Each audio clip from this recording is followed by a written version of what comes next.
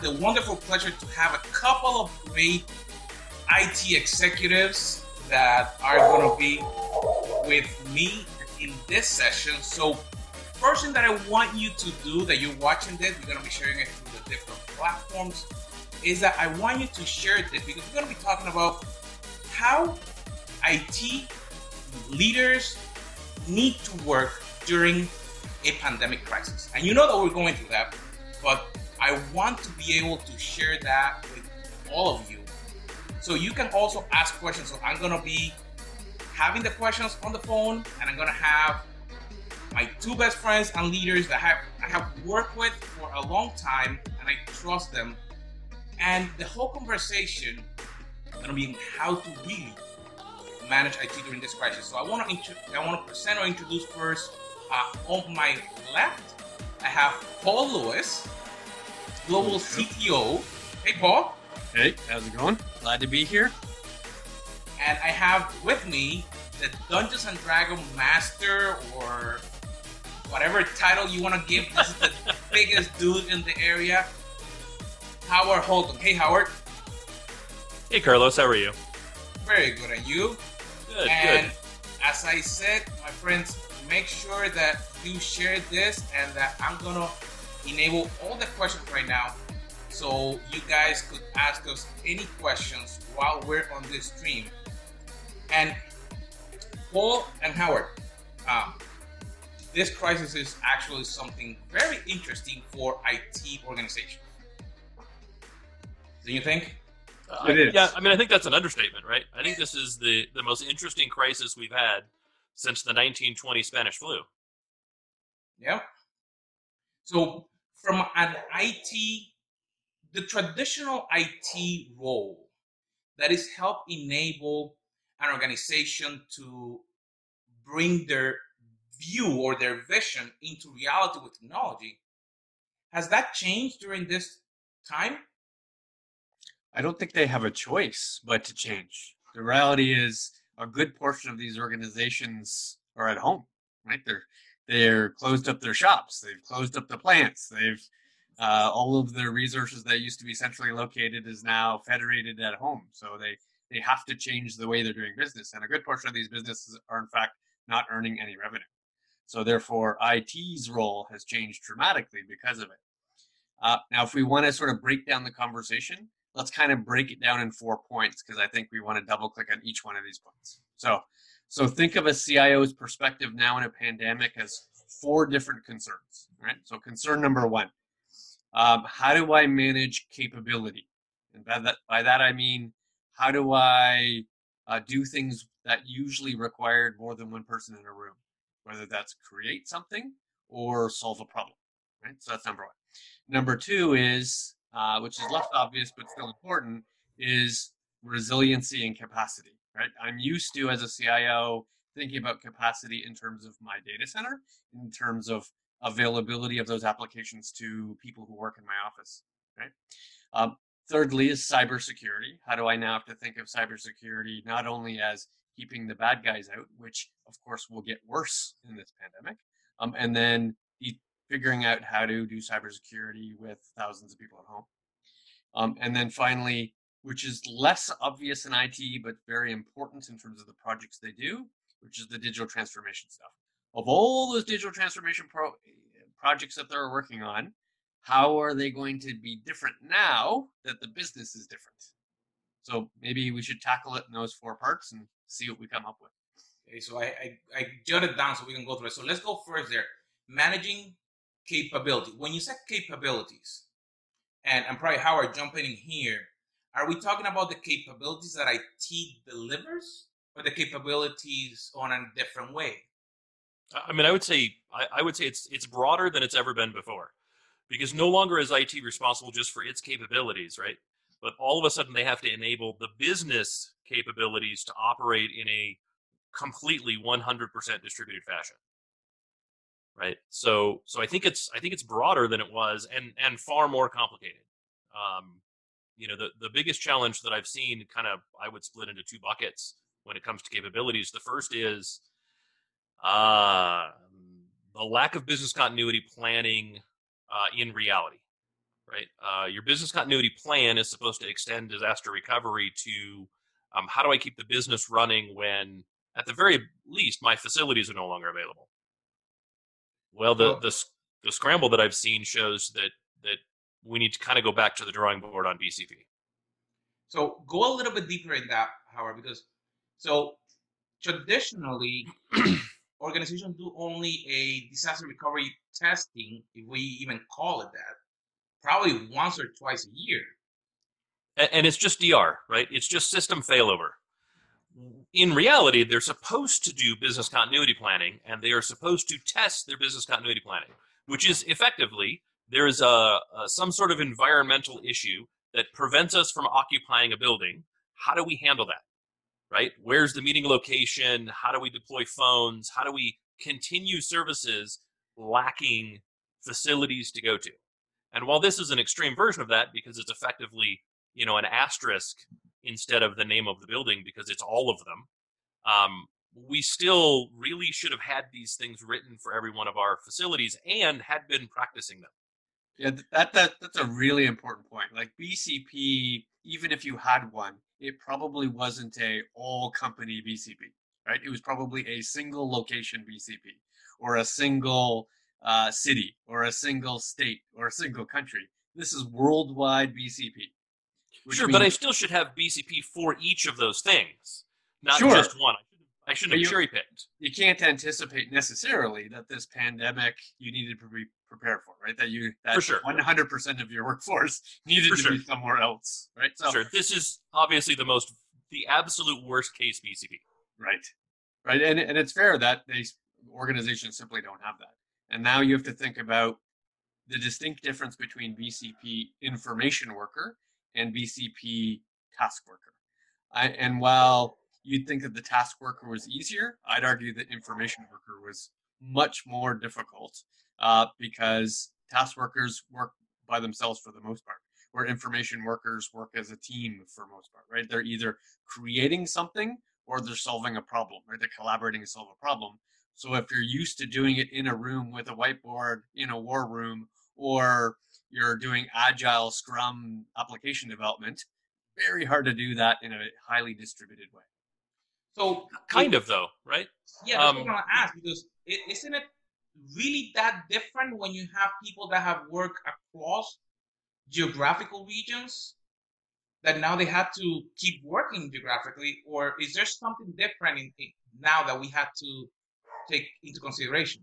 I think there were very rare successful agile Scrum teams that didn't sit beside each other in a room delivering new code on a daily basis. That's all. Like, sure, technically one could do it just like we're doing it right now. But in its true sense, they're working side by side, each looking at code, each revising things, each adding a field where they needed to add a field in order to get some promotable software on a daily basis or a weekly basis. It's just that much harder. I'm not saying it's impossible. It's just that much harder. Versus, I would say it is harder in that it increases the complexity, it increases the load, but it's also the easiest group to work with, right? Like, the problem with a task worker is used to going into an environment created by someone else, sitting in an environment created by someone else, working with things that are controlled by someone else. And if they have a problem, they go, hey, I have a problem. And they're the ones that most frequently would have a problem, right? The number of tech support calls you get from software developers about what goes on their laptop is grossly different than the number of tech workers that, plugged in a headset over the weekend, turned on the microphone and knocked it behind the computer, and now are wondering why their computer's acting funny. Right. That's fair. And I would distinguish the difference between service desk, which is going to encounter those problems, and like a banking contact center, call center, where they're most likely answering the exact same questions all the time. And you should be able to package up that script, not only like they have it now, and work alone like they do the 8 hours now in their home. Sure. So you're right. Service desk in IT needs to now be 10 times as big, because now you're asking for them to answer a whole bunch of home-based technical questions to which they normally wouldn't have answered. They normally wouldn't have cared, right? Yeah. Friends, that you're watching this from all the different platforms, this conversation applies to you and also your friends. So I want you to click the share button that you have on the bottom of your screen If you're on Facebook, if you're on YouTube, click the share button so you can share it on other places. If you're watching this through a link that we posted on LinkedIn, make sure that you share with other people, because the idea is that we can come and we can have this conversation with you and with everybody else. We're monitoring the chat for you guys who can send us questions. And so we were discussing about that change in the BCP, in how the pandemic have changed how we do things. And the conversation was going in the way that different workers have different requirements. And we probably have thought about that. But then how do we as IT leaders, Howard and Paul, can look into making then those workers a little bit more efficient, or helping them to focus during this pandemic so they can continue to probably do what they need to do? So I would say this is a really good opportunity to be a leader and a really bad opportunity to be a boss, right? The hardest thing about now is it's disruptive for everyone. And kind of to Paul's point, our service desk needs to be 10x what it was before. Mm-hmm. That means the focus needs to be a lot less on internal meetings and a lot more on internal customer support, right? Regardless of whether you're tier 1 or you're tier 3 or you're an architect, whatever it happens to be, right? So I would say the number one thing that I would do as a leader is really focus on enabling my people to be as effective in enabling those capabilities of the business as possible, right? So start really focusing on, are these meetings actual meetings, or are these meetings things that can be solved with an email or a Slack chat, as an example? So leveraging technology for what is supposed to be used. Absolutely. I would also say let's take advantage of the fact that this is the worst case scenario. If you don't have someone continually doing a live action report, I was going to say an after action report, but really, because this isn't over, a live action report, and constantly sending out lessons learned, you're really probably missing a good bit of the point. Yeah, I think that's an amazing point. I think if you can consider this worst case scenario and you do this 50% well, you're probably going to do 100% well in a situation that's much more likely to occur, right? Where it's a single data center, or a single office, or a big weather-based event. You should be able to handle that because it's more contained. So, and as IT leaders, you guys have worked with big organizations and with small organizations. So, what is the normal requirement that the leaders receive from the business so they can push down to the people? Because we're talking about managing the capabilities that the IT organization might have. So think about it a little bit from before and from now, what you're seeing. Are they just keeping the lights on, or should we be trying to innovate with what we currently have? I think that leads to sort of part 2 of this point with, leading in a pandemic. And that part 2 is resiliency and capacity. Right? Where I have thought as an IT leader in terms of, I need to keep my systems up.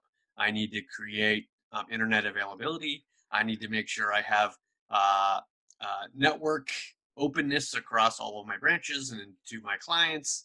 But I thought less about capacity, and not because I thought capacity was important. It's that I tend to buy more capacity than I needed at any one period of time. Right? I always had extra, and when I needed extra, I would, create that capacity for it.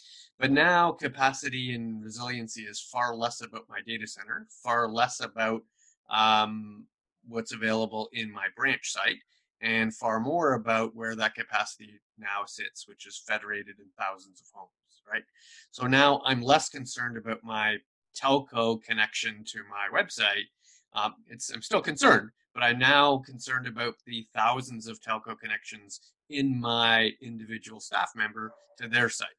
What do I have to do? Or do they have enough bandwidth? Do they have unlimited bandwidth? Do I need to start paying for going from their small, short, and expensive environment to something cheaper for them? Do I have to give them a dual concern where they have both cable and satellite? Right? Because they become far more important to me when I have an endpoint, right?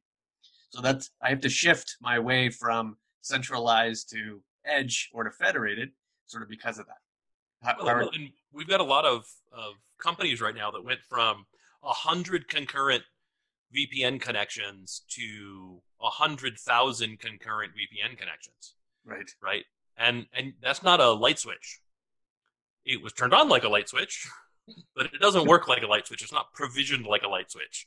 Right. And we went from, my concern with my data center is, how do I bring my, my controlled connections, right? My branch connections, my private network bandwidth back to my data center and ensure that all of the business transactions happen. And I'm less concerned about my data center to the internet connection, right? But now that's shifted. The private connections that I'm paying for are effectively completely and utterly empty. Right. And everything comes in now through my VPN concentrators. And so what I'm seeing is abject panic, right?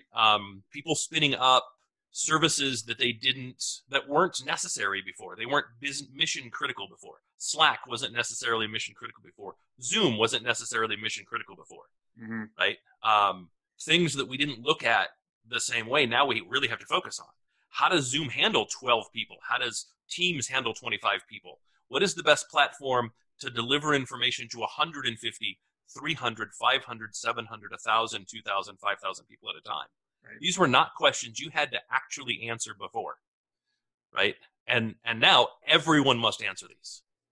And it's something that we have had the capabilities to do it, but what we're seeing is that because it was not mission critical, it was not thought about how to do it all the time. If there was a town hall, or there was some type of big meeting that happened once or twice a month, or even a quarter, then you go outside to look for that. But it looked like we now need to be looking to bring those skills in-house, because that could become the norm. Well, I think it's more than that too, right? If we did a big town hall, what would we do? We'd go, hey, this office is doing the town hall in this room.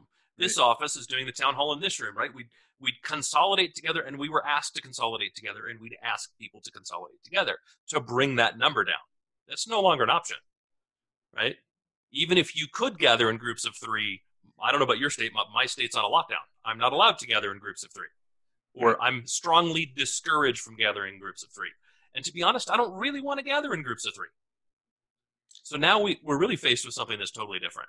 And that impacts small things like provisioning, where you had a small IT team. You asked for a laptop, you asked for a mobile phone. They provision it for you. They walk to your desk. They gave you the phone. They give you a little training. Well, that can't occur like that anymore, right? Provisioning now is all the way to the house. And therefore, you can't do it centrally. You've got to think about somebody else doing the provisioning. Do I need to go to Best Buy and have them do the provisioning of my laptops and phones for me? Right? It's a very different subset of how you'd operate even your edge device. You mentioned something that I seen some companies take advantage a long time ago. That was that instead of doing a centralized purchase or a standard for an equipment, they created a standard set of tools so you can then leverage any equipment that you wanted. I saw that at Microsoft a long time ago. And it was very interesting, because you could go, like you said, you could go to Best Buy, pick up a laptop, and normally you will have to wait for your traditional IT organization to provision and get everything connected. But Microsoft would say, hey, I don't have a need for that. And they just plug you into Azure Active Directory, and you were up and running. And all your apps that you needed were provisioned for you.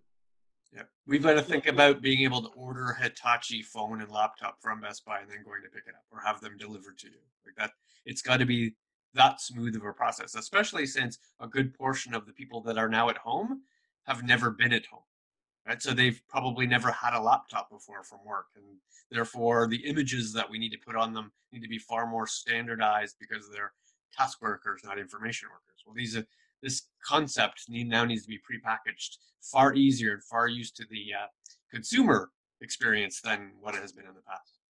So one of my favorite technologies as a CIO has always been, for decades anyways, I guess not always, but at least since about 2006, has been Citrix. And today, you should probably be running Citrix or something similar. Right. An aggregated RDP that allows you to publish apps that your users can log in and get the apps that they use pushed to them on whatever device they happen to be on.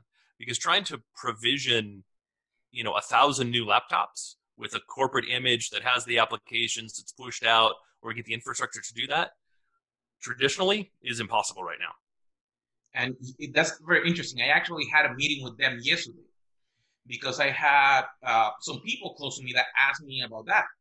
They, even though they were a small shop, they cannot go to their office. And They were looking for a way how they can get their apps so they can work it from home. So if you're a big shop, they actually, there's technology. And I think that the whole message is we need to start thinking differently. We need to think not so much into the standardization, into that I have the control and how do I provision the standard across the board without thinking that had to be only one way. Like you mentioned Citrix. Well, Microsoft has an option. But how do I do it simply across all of them? How do I provide the apps that are needed for whatever they need to do?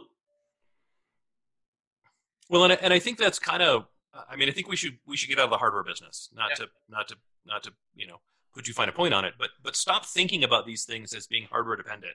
And we've done a really good job about that in the data center, right? We virtualized everything as much as we can, right? And we think about every new thing that gets brought online has less and less and less attachment to any kind of physical hardware, right? It's virtual, it's container, it's serverless, right? We're shooting for the smaller and smaller and smaller kind of data center attachment, whether that's on-prem or public cloud, but we don't do that for endpoints.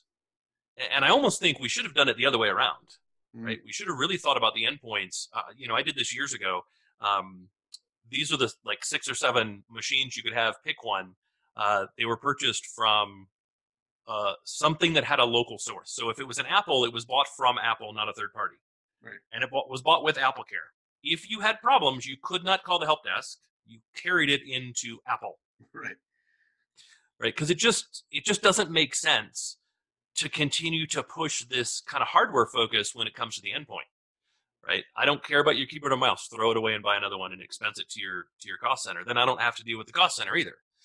And it really, the load that relieved from IT and the amount of personalization that allowed the business unit to have was great. And all I had to care about was, is the standard app something that's easy to push, or is the standard app something I can make available through Citrix? Mm-hmm. And then I just do that. And it kind of, it loosened the amount of IT overhead needed by an incredible amount. And we're going to get into it a little bit more later, but it also somewhat simplifies security. I say somewhat because there's always, cautions to go along with that. That is the perfect segue to topic number 3. So let's talk cybersecurity, because clearly it is a fundamental problem ongoing in IT. It's not going away, and I would in fact argue that the pandemic is in fact going to make it worse. And what's going to make it worse is that I now have additional dimensions to be considering about, and that this is an opportunity for bad guys to break into your house when you're away. Right? This is an opportunity for bored people at home who have the technical means to try their best to break into your business. Right? So you cannot take your eye off the ball in the traditional cybersecurity concerns. However, in addition, you now have thousands of new endpoints with thousands of new potential viruses and thousands of potential new users who are not used to the security protocols. Thousands of new users that are not paying attention on what buttons they click and what emails they open and what documents they open, right? These things will have an impact to your systems.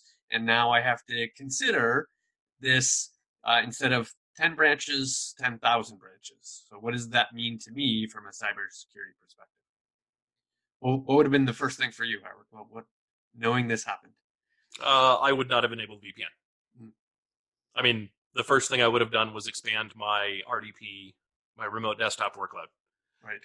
Significantly. I probably would have put it in Azure and done, or AWS, right, a public cloud, and I would have provisioned that way. Like Citrix now supports that, and Microsoft has supported it for a while. I actually think in Azure, the official Microsoft recommended methodology is in fact a Citrix deployment, because of exactly what you said, right? I have to know that instead of having 60 entry points, I now have the number of employees plus 60. Whatever I had before plus the number of employees, right? Those are my new entry points, right? If a laptop gets compromised, if a keylogger is installed on one of those laptops, how damaging will that be to my environment? Right. Like that has to be the outlook. Forget about a virus. Data gets deleted from the laptop. Like that should be my a lesser concern. Right. But really, a keylogger should be a big concern. And then secondarily, a DDoS was something that sucked, right? A dynamic denial of service attack or distributed denial of service attack. But that's because, okay, they screw with the internet connection at the data center. Right. But at least my private connections still work. Now it's the opposite, right? A DDoS on my VPN concentrator IP is a massive problem. Right. So how do I mitigate that? What is the alternative when VPN doesn't work? Right? And that would be those would be the very first things that I looked at, followed up immediately by social engineering is going to spike if this lasts more than a month. Right? If somebody knocks on your door and says, "Hey, I'm from your IT department." Like they know where you work from a little bit of research on Facebook and other social media and LinkedIn, right? Then they knock on your door and say, "Hey, corporate's asked me to come by and install the new patches. You had trouble with it last time." Even if you go, I didn't have trouble with it last time. I just do what corporate tells me to do. Like, okay, but I don't recognize you. Right. Do you honestly think corporate's had enough people? I'm a contractor. This is my contract agency. Exactly. Right. And before long, you let them in, you log in, they plug a USB stick in, and that box is compromised.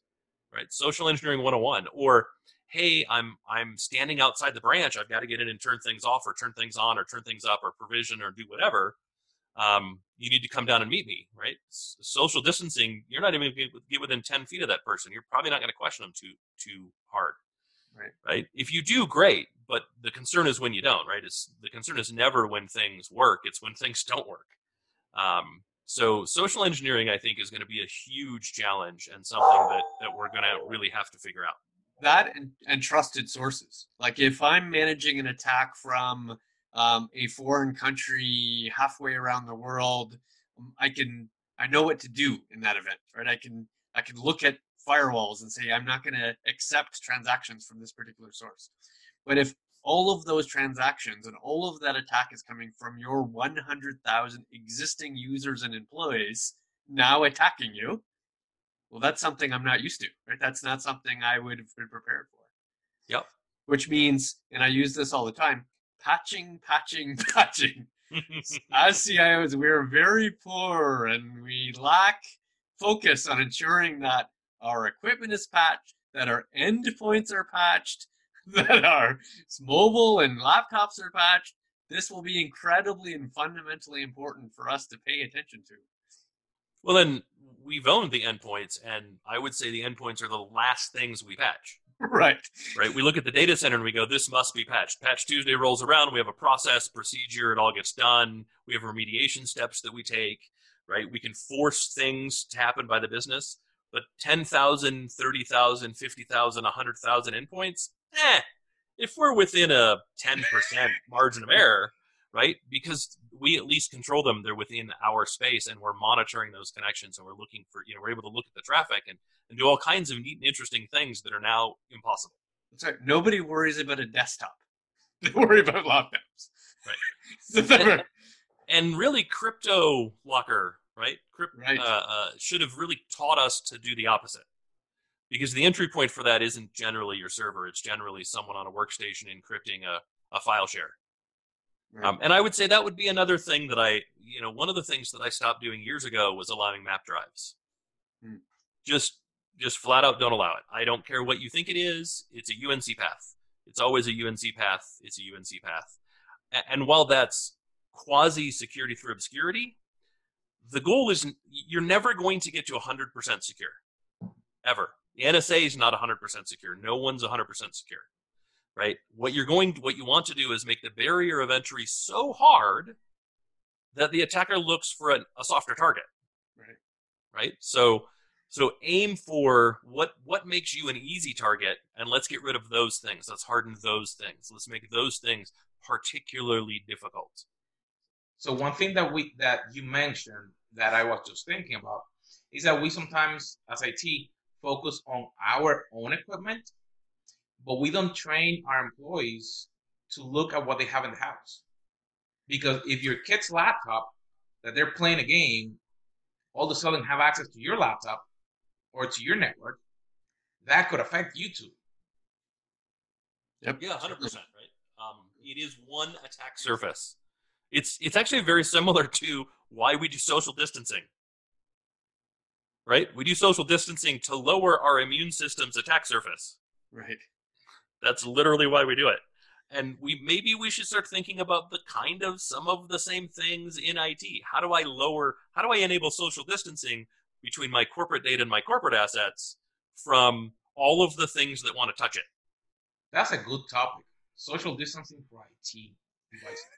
The good news is most of IT is good at it. Like, we're a whole bunch of introverts. So for me, this has been a party. Like, I don't have to talk to anybody. I don't have to see anybody. This is amazing. How do I do this all the time? Two more things I think that we need to address with cybersecurity. So the first one I think is a shift away, not away, but to be less focused on sort of backups and archiving and more on operational recovery. Because I think we're going to make far more mistakes than we used to in the past. And those mistakes need to be recovered far quicker than they used to before.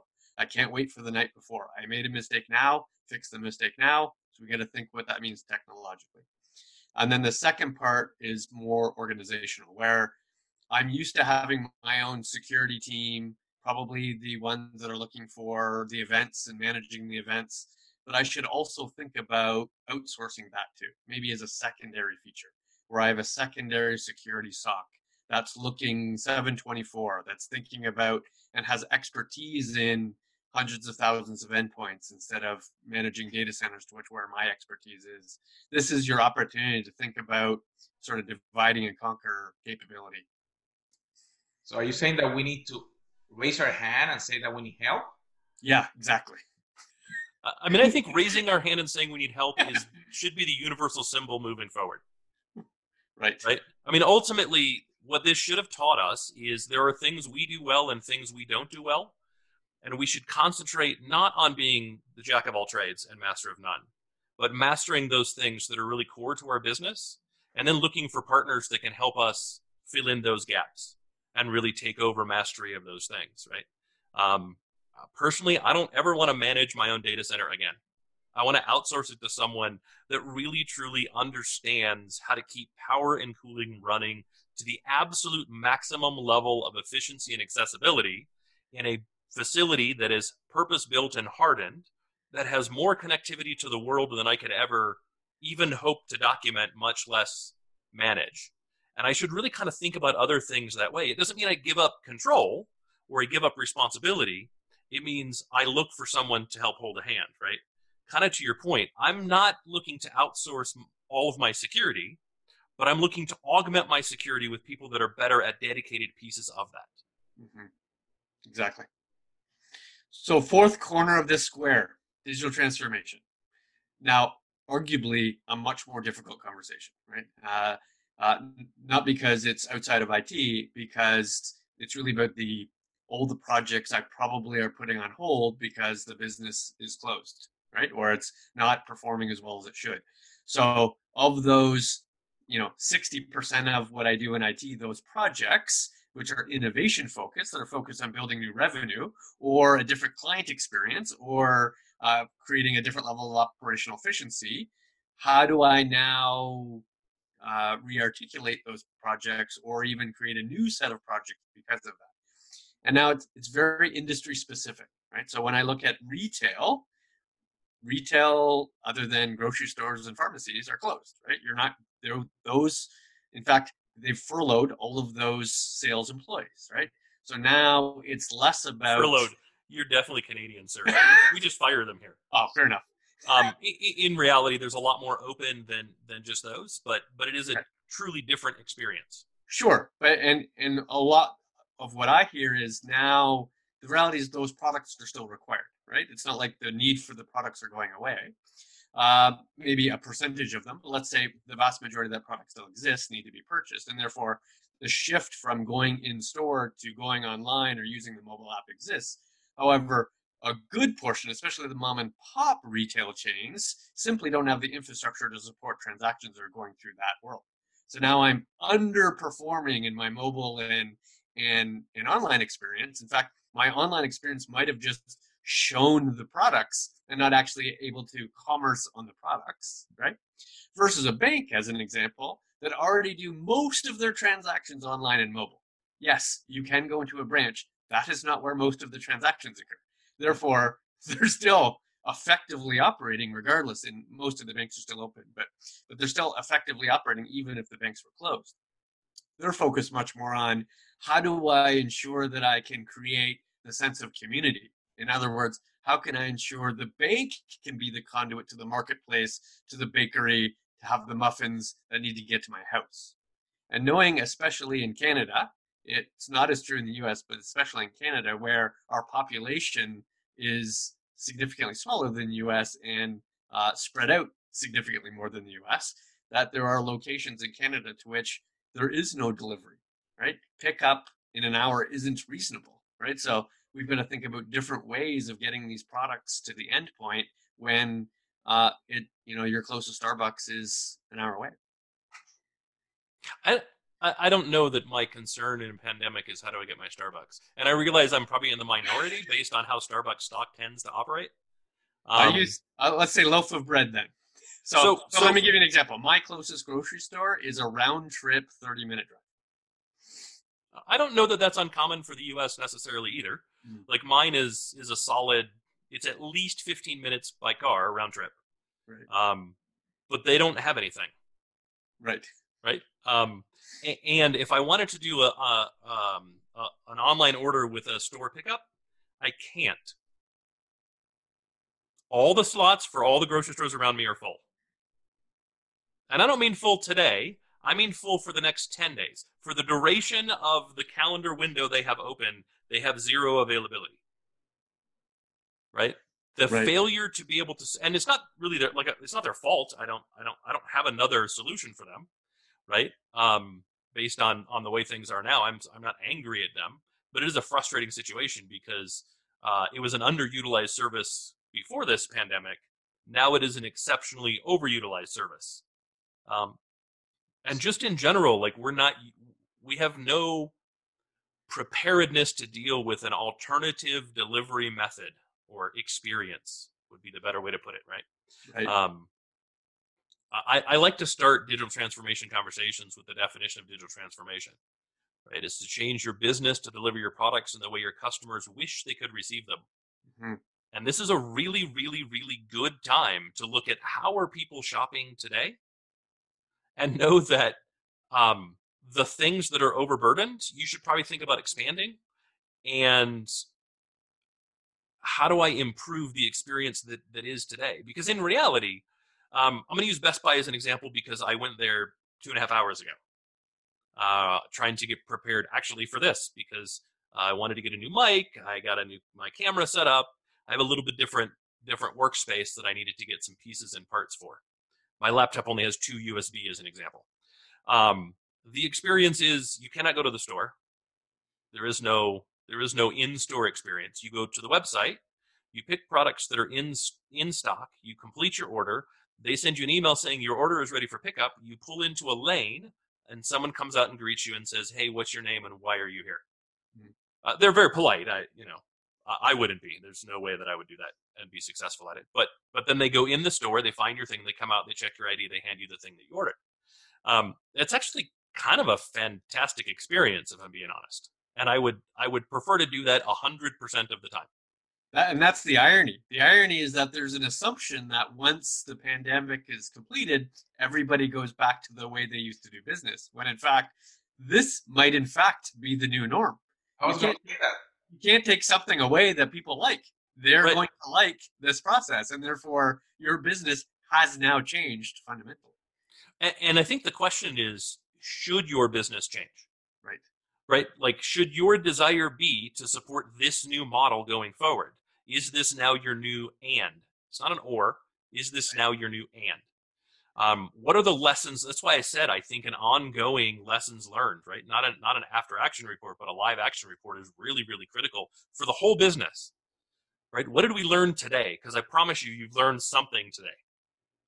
And the business needs to do the same thing. What did we learn today? Well, we learned sales are down 73% when I can't get stock to the store because they order from Amazon. I don't care what the retailer is, but that's kind of the default. Can I get it can I get it today? If the answer is no, then I'll probably look to Amazon. It tends to be kind of like, that's why they're $1 trillion company. Right. And so then it needs to become, okay, so how do I change things so that I'm able to deliver that experience today? Interestingly enough, I cannot get a monitor. I have one store I can show. I only have a Best Buy in my town. And they're all sold out of monitors, gaming consoles, the things that people all of a sudden need when they're at home all the time.